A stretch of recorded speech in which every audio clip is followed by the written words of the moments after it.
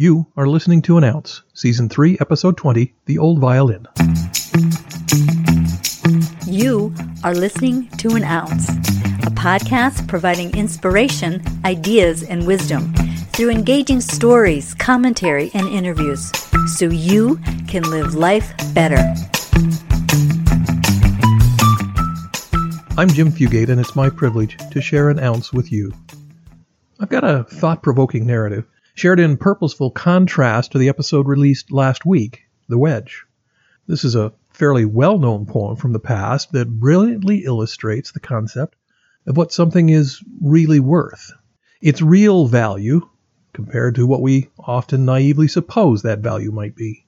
The poem was penned by Myra Brooks Welch, entitled The Old Violin, but it's also known by some as The Touch of the Master's Hand. It goes like this. 'Twas battered and scarred, and the auctioneer thought it hardly worth his while to waste his time on the old violin, but he held it up with a smile. "What am I bid, good people?" he cried.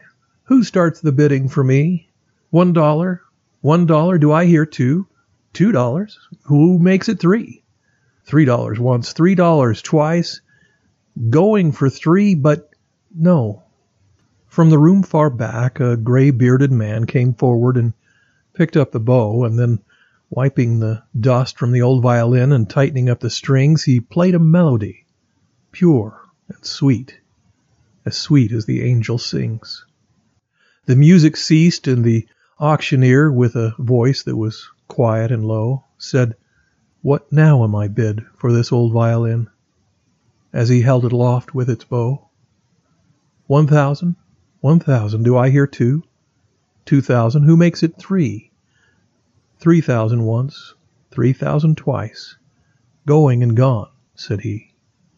The audience cheered, but some of them cried, "We just don't understand. What changes its worth?" Swift came the reply, the touch of the master's hand. And many a man with life out of tune, all battered and bruised with hardship, is auctioned cheap to a thoughtless crowd, much like that old violin. A mess of pottage, a glass of wine, a game, and he travels on. He is going once, he is going twice. He is going and almost gone. But the master comes, and the foolish crowd never can quite understand the worth of a soul and the change that is wrought by the touch of the master's hand. Myra Brooks Welch wrote this Christ-centered prose in 1921. Thought-provoking and containing several biblical references, it compares the value of a simple and overlooked soul to that of an old violin. It illustrates how, when the temporal is stripped away, there is eternal value there, as revealed by the touch of the master's hand. The work was adopted to music in 1974 and has shown up on more than one gospel album since then. So here's the ounce. In our rush through life, we often overlook things of great value. We just don't see them as what seems important, fashionable, trendy, or desirable is rammed into our lives by the world. This poem is a reminder to stop and really, thoughtfully observe, to pause and consider, to be still and comprehend a small portion of the divine. And that's it, an ounce submitted for your consideration. Thank you for listening, subscribing to, and sharing An Ounce. I'm Jim Fugate, and I'll catch you next time.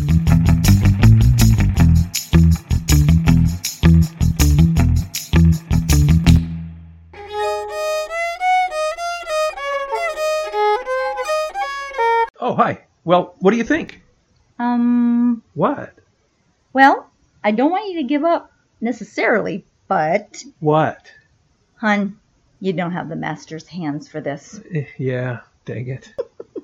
Hey, check out our YouTube videos at youtube.com/@an-ounce-podcast. That's youtube.com/@an-ounce-podcast.